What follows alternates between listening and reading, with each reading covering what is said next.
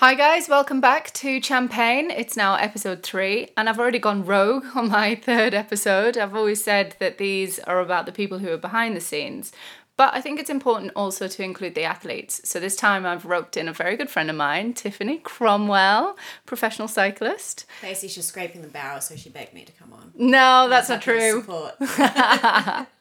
No, I think genuinely, it feels weird paying one of my good friends a load of compliments, but you are a very inspirational person. So I just want to start off with asking you in terms of people behind the scenes, like everyone who supports you, who's your biggest network? Yeah, obviously, when you're at the highest point in your sport, you need that people behind you. You need the team behind the team. And having those close people you can rely on in no matter what, in the ups and the downs. Because when you realise when you're on top, everybody wants to be a friend. But when you're in the last parts, it's those people that you surround yourself by are the people that are the most important. And so people, for example, close friends, my coach, he's been there for a long time. Who's your coach? A guy called Eric Harkinson. Mm-hmm. He's Australian. He works with the national program. But at the same time, he's stuck with me through many sort of up and down periods, and we've been working together, I think, since 2011 or 2012, 2011. Yeah, so, he's been through me through a number of processes, and we're still working together, even when the team tried to come on and say, no, we want you to use a team coach, and it didn't really work for me, and Eric worked really hard to keep me. So things like that is really important, knowing that you believe in the people around you as well, and you trust them and trust what they have to say. And he's the one that helps me put together my programs, my training. When things aren't going right, I can talk to him and we can say, hey, what do we need to do?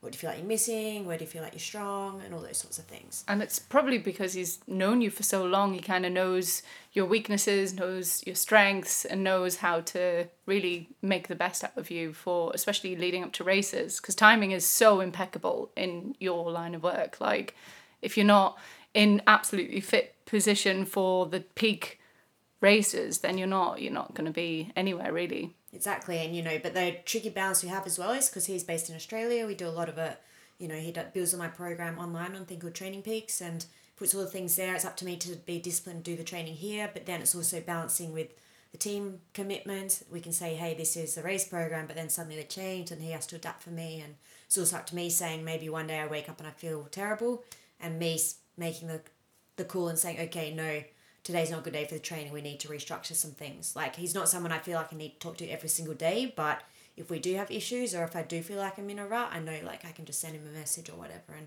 he'll be there and we can, like, work things out. And that's really good. Yeah. Everyone has different relationships. Some people need that communication every single day with their coach. They need the emotional support and things like that. But yeah, the way that Eric and I have developed ours, and obviously my experience being in the sport for so long, means, we work well with that. Like, I know what I have to do, but at the same time, I like to know I have someone in the background that's keeping things on track and keeping checks on me when maybe I am getting led astray a little bit, or not being as focused what I know I need to be. I don't know when you'd be led astray, Tiff. But, so it's good to, someone like that, that's, obviously one that's of the main vital fundamentals of, because at the end of the day, we need to perform, we have expectations for our team to perform, expectations on ourselves to perform, and, they're one of the fundamental key parts of this team that we say that's around us. Because it's so heavily reliant on, you are the engine in this. It's not like you're relying on, in motorsport for Eugene, my husband, he's relying heavily on the machinery that he's riding, whereas you are the machinery. You have to be at your peak. Exactly. And the smallest little things, a couple of late nights or a couple of days of eating bad food, and you can really feel it on the bike. It's not like, as you say, with the guys in motorsport, where it's like, oh, yeah, okay, those things, although they also have to be very disciplined in what they do, and they do train really hard, and they do look after themselves, they still know that so much of their performance is reliant on their vehicle and their engine. Whereas for us, it's like we have not. You are your engine. Exactly. If we don't look after it well, if we don't do all those small things, you pay the price and you see it straight away on paper. Yeah. Or in a race, you're getting dropped before you know that you should be getting dropped, and those sorts of things.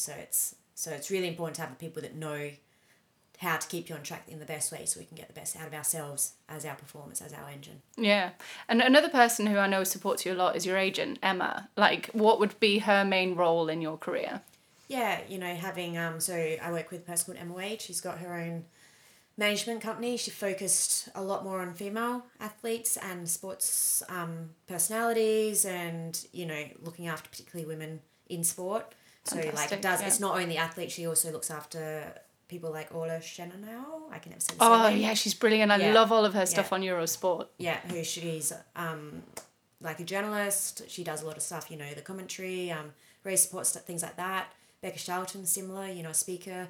But yeah, and then obviously myself, Lizzie Dignan, a few other the cyclists. She does do a little bit in the guys, but so her job is looking after all the kind of PR stuff for us, taking away that stress. So, you know, if I have, say, sponsors come to me or people say, hey, we'd love to do something with you, whether it's a corporate appearance, whether it's, you know, contract negotiation, whether it's organising my schedule, my travel around, you know, these types of events. So that not, because obviously that's a big part of the sport, putting yourself out there to say, okay, we need to, you know, part of the sport is having our profile out there if we want to be able You to have make to a career. maximise every Exactly. opportunity, yeah. But at the same time, that's a stress in itself. Like, you need to focus on your performance and your training, but obviously you know the importance of that. And of course, it's a great opportunity to make more money for us as well, which, you know, in a sport that's still growing, every little extra amount we can get on top of our contract, our base amount that we pay from the team, Yeah. you know, is a big difference.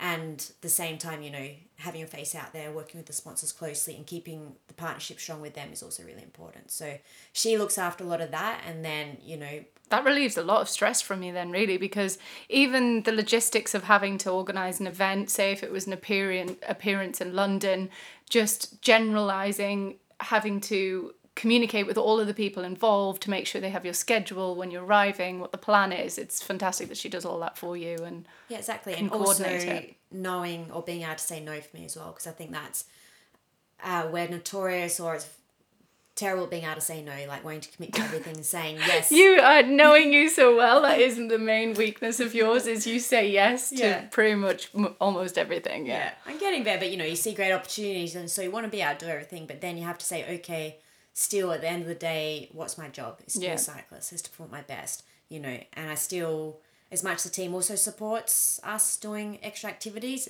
they still pay us to perform, to represent the team, Canyon Tram, Yeah. but also to perform at the higher self, to get results, to win Exactly. bike races, or to support the team in winning bike races. So you it's still that have to remember balance. that at the back of your head. But so then, you know, say if there are things that people come to you and you don't know how to say no, like Emma's a perfect person to come in to say, okay, I can send her and say, okay, great idea, but it's not worth our while, like either versus the time versus maybe Time the management, investment that like maybe they want you to do something, put your face out, support this event, but not pay for your time, for example. And people forget that, okay, sure, wanting to give back to the community, inspire people, spend a whole day doing that. That's a day of our work we have to take off, you know, take off from Exactly, training, the stress of traveling, the stress of talking, having that face on, which are all things that is part of the job, and I do enjoy that aspect, but it's energy draining, and yeah. that can affect your training and your performance as well. So knowing, okay, sure, if people want to, you know, be there and sure pay you to be there, great. Or if it's a really, really important sponsor and you believe, or a very important cause that you believe you're willing to give your time for, but there's plenty of people that want your time and don't understand how important and how valuable that time is. Oh, like Eugene, for example, on a race weekend, obviously fans are there. If it wasn't for the fans and the sport, then the sport wouldn't really exist, and he definitely wouldn't be making an earning out of it. But when he has to focus on his racing, and then I see him, you know, at the pit walk and having to sign autographs and interact with people, that constant interaction is very mentally draining, and you're already doing something mentally draining in terms of your sport, so you need to really kind of look after things and look after yourself. And like we said, Emma being able to assess the situation and understand your training, what races are coming up, the time of year. Like now has been your off season, so you could probably fit in more appearances and things like that now than you would during the season. Exactly. And as you say, it's just about time management and working out the best times. Like, and it's been a bit of, you know, learning throughout the time as well. Like at times when, say, we've committed, I did like a corporate experience for a few days with a company to do like a bike holiday type thing, which was awesome. It was great. But then now I look back on that, we did it in the middle of the season, and it's for I think 3 or 4 days. And although I enjoyed it, at the same time, now looking back, I'm like, no, it's not good to do those type of things in season, because it takes too much away from your training. From even if it's in a rest period, that's the time you need to rest. It's not going off doing other things, having extra travel days, because we already do so many travel days, so many race days. So then it's like, okay, take something like that, great, great people that we worked with, but let's put in the off season. And those are times, as you say, when we have more time to enjoy it, the time when we're not stressing back our mind thinking, oh no, I have to get ready for this, I'm losing 4 days just riding my bike but not getting quality out of the riding and things like that. And yeah, and as I said, like you say, it's super, super important just to know when to say yes, when to say no, and having someone like Emma, she's made that really good. Because for so long I did it by myself. And you managed yourself for so many years. That's simply because there weren't people out there. Because in obviously women's cycling, it's still a growing sport, sport that has limited money. So then obviously for managers and agents, it wasn't enticing for them to go into it because they're like, well, what do we get out of it for ourselves? But then obviously Emma was one of the early ones that came in, and she was fortunate enough to come in with some fantastic athletes to start with, obviously working with a bigger company, having the likes of Lizzie in the early parts of her career and helping manage her from the start. And then obviously she took the bold move to go out and create her own management company, and that takes courage as well to go out on your own like that. Completely. I've met Emma a couple of times and I love her, and I would love, if you're listening, Emma, I'm definitely going to get you on the next episode of Champagne sometime, come over to London and have a chat to you about you and your athletes. But moving towards more people within your team, who else would be a vital support network that you have around you in your team when you're racing? So with my Cat and Shram team, I think everyone plays their role, from my teammates, I'd say... It's important to have teammates you get along with, right? Completely. Or you don't necessarily have to get along with them completely. You don't have to be their best mate. You don't have to catch up with them away from the racetrack. But at the end of the day, they're also kind of like a second family. So it's also having teammates that can understand each other, when to know to give each other space, when to know, okay, we can have a chat and deep and meaningful and those sorts of things. So I think choosing a team, when you go to choose a team, when you're doing, say, contract negotiating, saying, okay, I'm happy with this team, or maybe I need to change one reason or another. I think the dynamics and characteristics of the team is really important. And so my director and also team owner and manager, and he kind of does everything, Ronnie, he's also obviously a massive part of the team, and I've worked with him for, I think, 6 going on 7 years now. And we've definitely had our differences over the years, but he's also known when to be hard on me and when to be soft. But he's also had that great ability to be able to pick the riders within the team. He's never gone and said, I want all the best riders on the calendar or in the world ranking, because that's never going to create a successful team. You need to have everyone who plays their role, and maybe the best rider in the world might not fit the mix that we have. You bring them in, or completely destroy the chemistry of the team. So he'll look at that and look at the different personalities. We have a very, very international team, so there are times when everyone gets on, other times when everyone's trying, we'll butt heads, and we do explode, as you do when you have 15 women together. Yeah. Or, at any given time will be 6 or 7 riders on the road at one time. But and you're spending a lot of intense time together, and you're completely exhausted, and you might be happy about the race, you might be upset about the race. It's a real tense balance, you know. But and we have such different personalities as well, but that's where he's got it right in terms of, as I say, there are times when we aren't all getting along, but it's still a professional, and when it's on the racetrack, we know how to do our job. But then off the racetrack, we do normally how to bring everyone together, and, be if there are some issues or are things that aren't quite matching, eventually we'll come together and we're okay, someone takes charge and say, look, we need to sit down, we need to talk things out. I think communication is really important within a team. You mentioned something recently when you said, because the atmosphere in the team in general this last year has been fantastic, it's a real good bunch of girls that you ride with. And you said that there was a no negativity rule or something, you can't say anything negative. Explain that. It was, so basically, Kazia, our Polish rider, she's definitely one that brings positivity to the team. She's a bit crazy as well, but good fun. And so, we obviously throughout the season, when you're winning, obviously everyone's happy, but when you're not winning, then things gradually, bit by bit, because then there's a pressure over time. If you go race after race after race, not pulling things together, then for sure everyone feels that energy, we just need a good result again. And so then eventually it's okay, what do we need to do to fix this? So anyway, we came to the Women's Tour of Britain, over a Women's Tour, and I think she had already started with her boyfriend. She was just positive energy only about, because positive spreads positivity, negative spreads negativity. Yeah. It's very... Makes total sense. Yeah.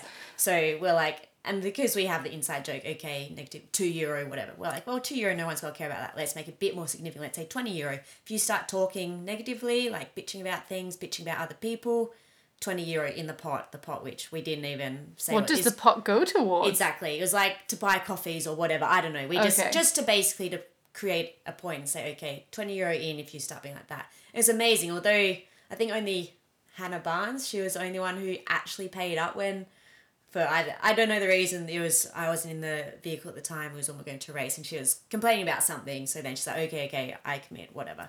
But because we kind of had that inside thing within the team, whenever someone started being a bit negative, this, that, whatever, we're like, hey, and then straight away they changed their tune. Oh, that's good. And that's basically what we wanted. It wasn't about the money. It was just about, people realizing when they were being negative, or when, maybe they weren't in the best mood, or just to stop it, escalating. Spiraling. Exactly. Yeah. That was basically the biggest point. Like, sure, everyone's going to have their moments when they're tired, they bitch, they moan, and also went to the staff as well. Like we said, no, it's not just the riders, it's the staff too. Because also, as we say, the staff is also part of the team, and they're huge supporters as well. Mm-hmm. But it was about creating that positive energy in general. It's probably one of the best races we had all season after that, because we stayed on it. We're like always like, yeah. And because we're always aware, or everyone else was aware, the second someone's negative, we kind of made a joke about it. And then show away. And then it breaks the tension, exactly. I think I'm going to bring that into my life. That sounds awesome, It is good. And, it's hard to be positive all the time, but it just makes you more aware instead of, being... It's like when you ask someone in passing, like, oh, how are you? And then they start telling you they're like all their life problems, and you're kind of like, okay, I'm really sorry for that, but, But it brings you down too. So it does. You don't want to deal with that. Yeah. Like, you want to help them, but at the same time, if someone's always negative Nancy, it's like... Yeah. It's draining. Yeah, it really is. Yeah. And what about your friends and family that you surround yourself with? Like, especially during the season, like, you just recently went away for a holiday with your mom. Like, how does your family support you in your racing as well? Yeah, I'd say, obviously, my family have always been the biggest supporters, hands down. Like, I don't have crazy close relationships like some people where they need to talk to them all the time, see them all the time, Obviously, I had to move away pretty early on, like, to commit to this sport. Yeah, if you want to find out more, you can go to Eugene Laverty's pre-pro. He did an episode with Tiffany recently. Yeah, exactly. So, like, obviously coming from Australia, it's the other side of the world, and we have to be racing in Europe if we want to be the best. So, but from the very, very early days, my parents have been the most supportive. They never pushed me into anything, but they've always been there if I wanted to go through with anything in life, And so, obviously my mum, my dad, they've been fantastic from the way. Mum used to drive me around to all the races around the country and stuff.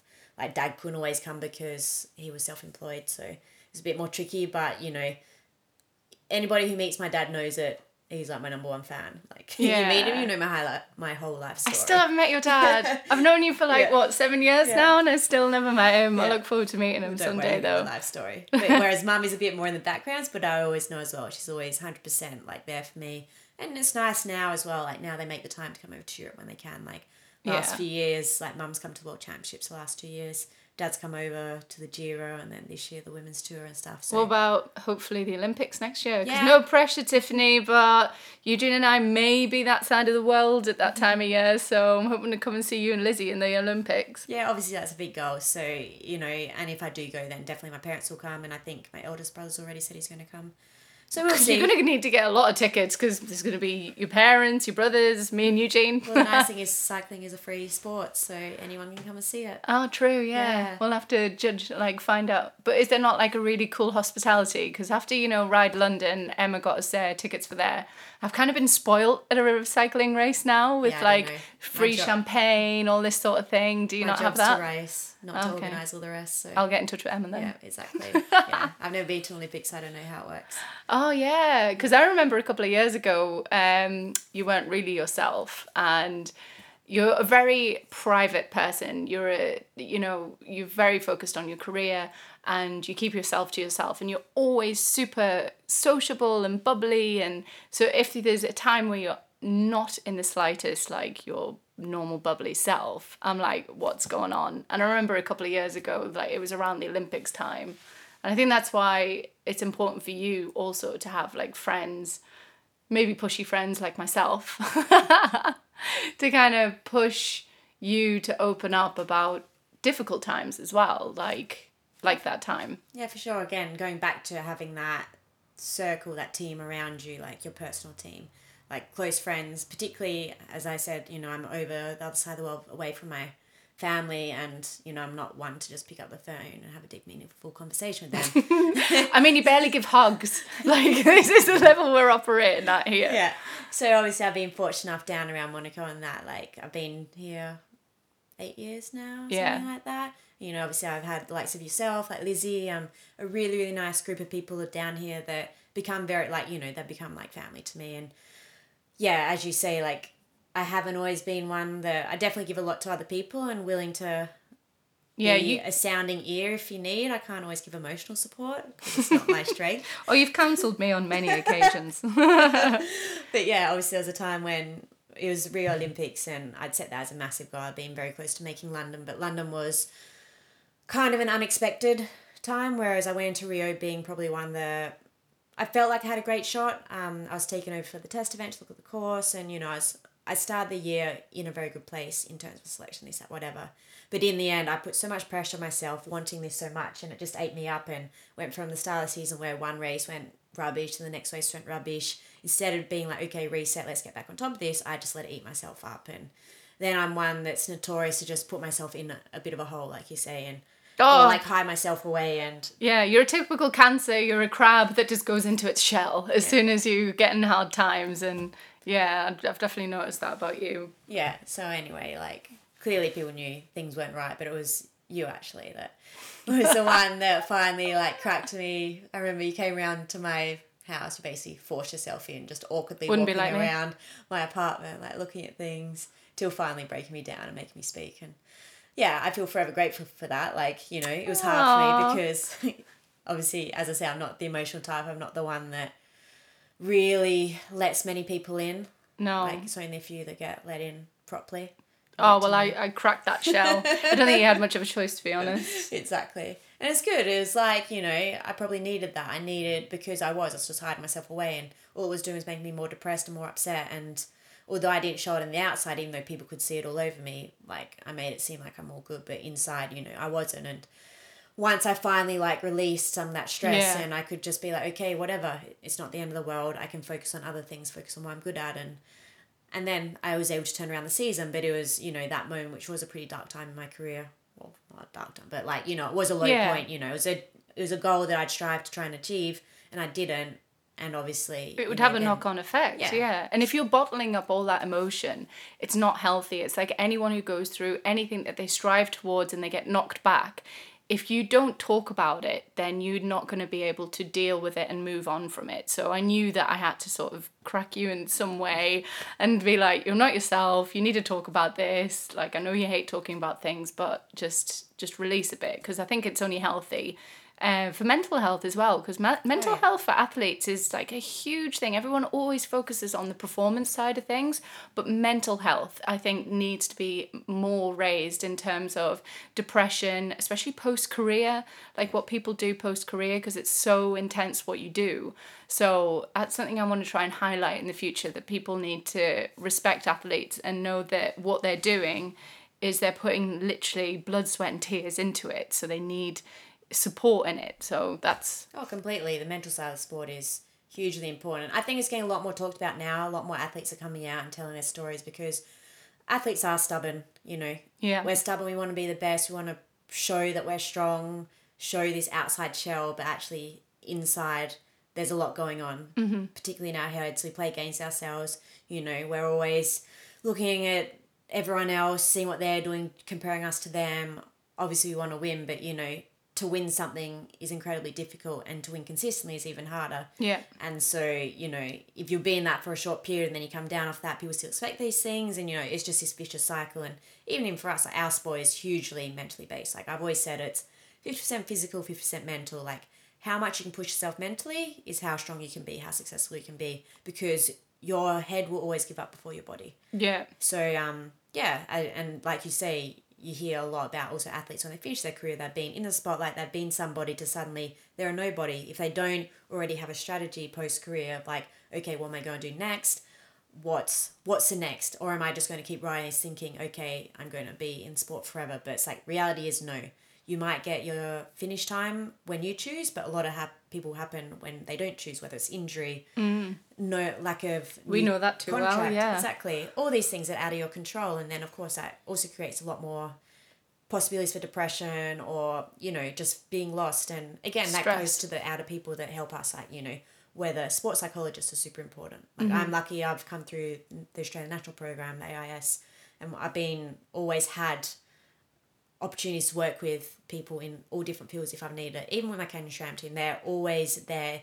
If they feel like we need something, they're willing to listen. If we say, yes, I need a sports psych to work with. But again, not the same sports psych can work well for everyone. Yeah, you have to find someone you have a Exactly. relationship with. It's like anything. If you first ever go to counselling, it might take you 2 or 3 times before you can find a counsellor that you gel with or feel comfortable talking with, or just having that chemistry with, where you can open up, because opening up is one of the hardest things you can do. Like, Exactly. it doesn't come easy to everyone. In fact, I would say it's a lot harder for most than it is easy for people. So, Yeah.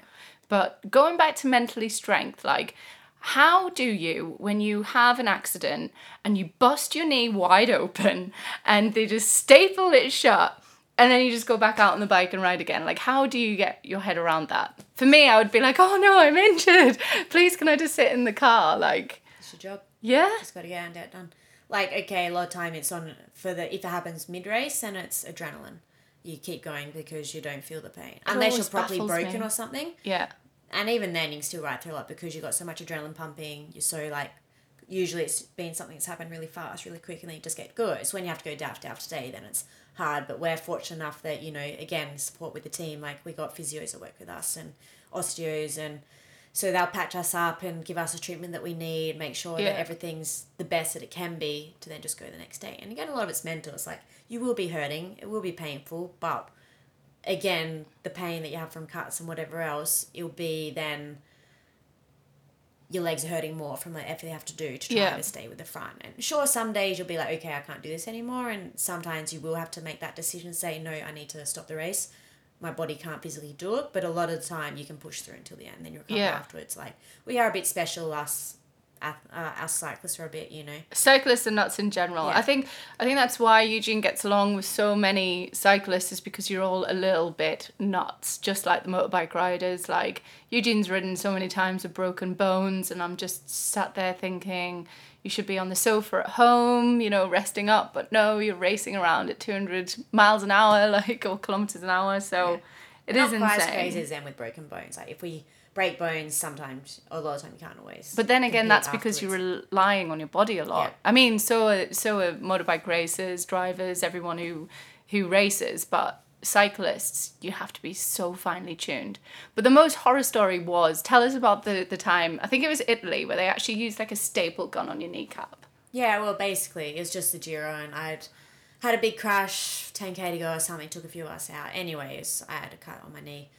A cut. You had like a gash on your knee. It was like wide open. It wasn't that bad, but it just needs some stitches. So we went down to the doctor, but obviously because we come a bit later, you know, Italians are knock off a clock, so they're like, oh, I don't want to work anymore. So the guy literally just took me over to the car, just whatever, no painkillers, nothing, just like bam, just went bam, bam, bam with this nail gun. I was like, okay, I wasn't quite ready for that. But, Nail gun, straight into the kneecap. Yeah. Just bam, bam, Yeah. bam. But in the end, actually, it wasn't such. I thought it was going to be a lot worse. I thought scarring was going to be terrible. But apparently, that type of stitch versus a needle and thread one is better when you have to have a lot of movement. I still had like 8 days of racing left. So, you know, I need something that my knee could still move with. And so in the end, I thought it was going to be 10 times worse. But actually, it was okay. But he was really just like, oh, do I really have to work right now? And Yeah. yeah, but like I said, we did it, got it sorted, and then kept racing for 8 more days. Yeah, and you had to keep it moving because it was coming to the off season, and we were planning some nights out. Which Actually, it wasn't the off season. It was the middle of July. was it? That was the one you're thinking of was a different crush. Oh, And that was normal stitches. oh, is that why it busted? So we were on a night out, and basically Tiffany was, we were having a good time, let's say, and we were walking each other back to the apartments, and I may have walked Tiffany straight into a concrete bollard and busted a knee straight back open again. that So was you one don't of the just get stitches injured I had. cycling, I guess you get injured on nights out with me as well, so Or just being clumsy in general. But yeah. No, it's yeah, really I've got my good. fair share of scars. I've been lucky that, knock on wood, haven't had any of the broken bones, so I've had my fair share of skin off over the years. Yeah, I think that's an Yeah. occupational hazard with Yeah. the cycling, so. Exactly. We only have Lycra to protect us, and when you come off at 40, 50, 60, 70k an hour onto the road. That's going to be rough. Because even when we were following you in the car that time with Eugene, when we supported you, we went to a race. It was in Italy with Sarah Hartley and Brendan. And we managed to blag our way onto the course as your support car. And even trying to keep up with you, it was really difficult at times. So I just know that for Eugene, he's got loads of leather protection. Most people have a barrier around them. But the speeds that you're going at, it's pretty scary at times, for sure. Like, we don't think about it. It's when you do come off of those speeds is when you feel it. Particularly when you're in a big group and, not a lot of space to move. Like, yeah. Yeah. But it's all part of it, For some people, for sure, when they get into sport later, it's a lot trickier. And they struggle a lot more with that. But, like, when you've been in the sport since you're so young, then it's just second nature. For me, it's like the bunch is no worries. I don't get scared. It's just, when you do come off it, it's not always the softest of landings. No, but you just get straight back up on it again. And I think that's what separates you from the normal to being an athlete, is having that mental, like strength to just get straight back up on the horse again and keep going. It's pretty impressive. The last thing I was going to chat to you about is the fact that, we chatted earlier about the support network, and especially, I feel really lucky. I'm moving away from Monaco the next couple of weeks, so I'm obviously going to miss my network of friends, and it's really important. But how do you balance all of the discipline and hard work with then party time? That's a discipline that you've had to learn in time, isn't it? Oh, for sure. And, you go through your phases, not everyone's needing that outlet. Some people, they want to go out and party all the time and feel like they're missing out. Others are very... That's me, 100%. That's why I'm an athlete.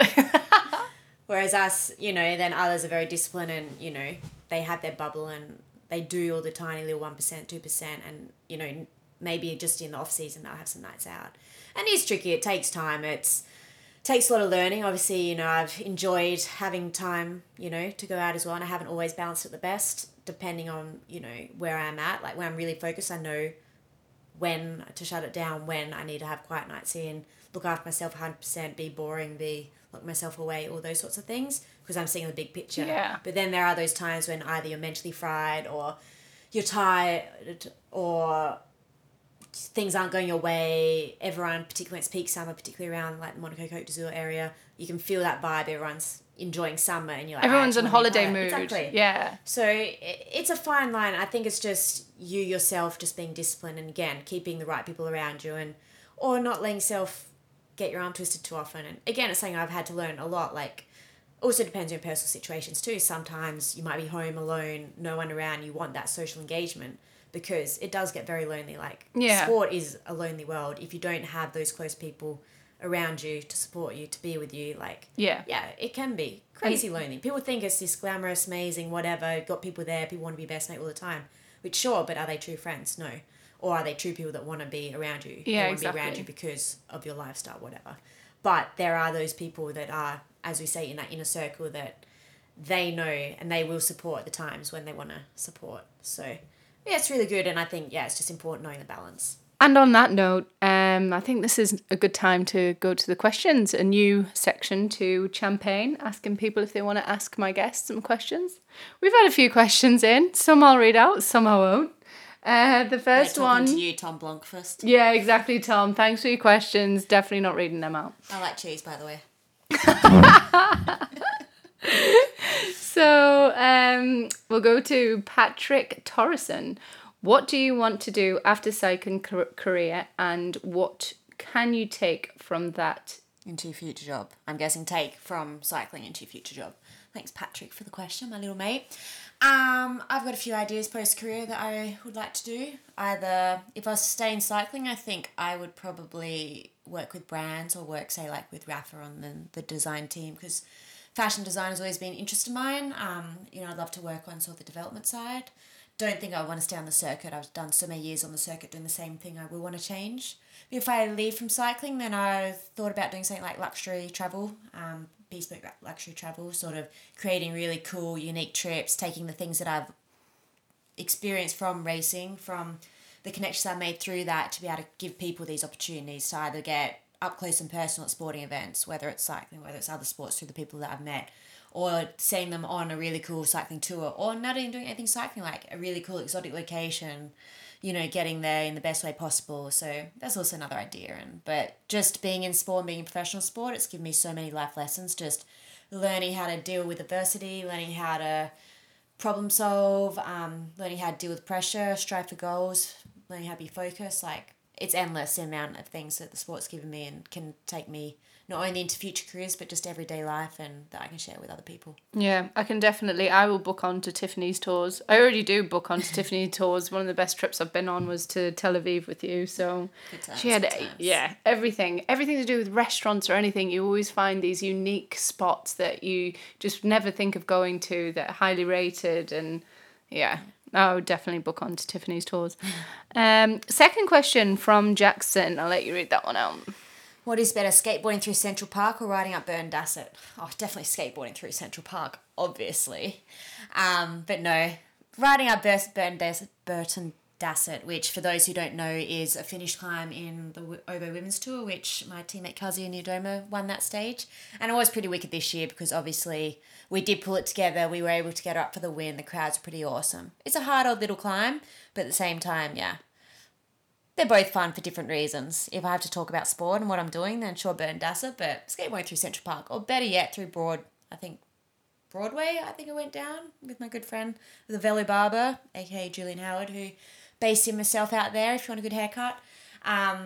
Yeah, I'm not the best skateboarder, but I do have some fun. I mean, I've never been to New York. You keep New York is awesome. I know, you keep on telling me I need to go. I've never been. Okay, and the last question, I'm only saying it because it's Martin. Which, inside story, Martin is a friend of ours, Martin Cornell, from Monaco here. Yeah, he's asked, how much of an inspiration is Martin Cornell to you and the wider cycling community? Obviously, he's my biggest inspiration ever, huge influence to me. But no, in all seriousness, fabulous support of me, has supported as probably one of my biggest fans, particularly for the Monaco crew, and has come to some of the races. And yeah, as much as tries to lead me astray from time to time, he's also respectful when I say no, and I'm behaving. So Something that I've good learned to have in the corner. Yeah, no, that's where me and Martin probably come in. Is probably when you actually do want to have a night out. That's where we can come in. Exactly, and he's also good at being my personal spokesperson of telling people who I am and probably talking me up more than what I necessarily would, because I'm not very good at. Yeah, for an outgoing person, cool. You are actually quite shy. That's one thing. Until you get to know you, your first impression is quite standoffish and a bit shy. But then, obviously, when you get to know you, there's no shutting you up. It's great. Once you're in my inner circle. Yeah, and I feel very privileged that I'm within that inner circle. So. I feel privileged to have you as part of it, as one of my best friends. Oh, Tiff, this is getting emotional. I love it. As emotional as it gets. Right, well, we'll leave it there because I would love you to make me a lovely, maybe like a coffee or a piece of cake or something at Tiffany's cafe. At 10 o'clock at night, I'm sure you'd love that. You won't sleep with my coffee. But yeah, I need to pack though, so we'll see. Morning. Oh, I'll definitely come around for that then. Thanks, Tiff. Thanks for having me.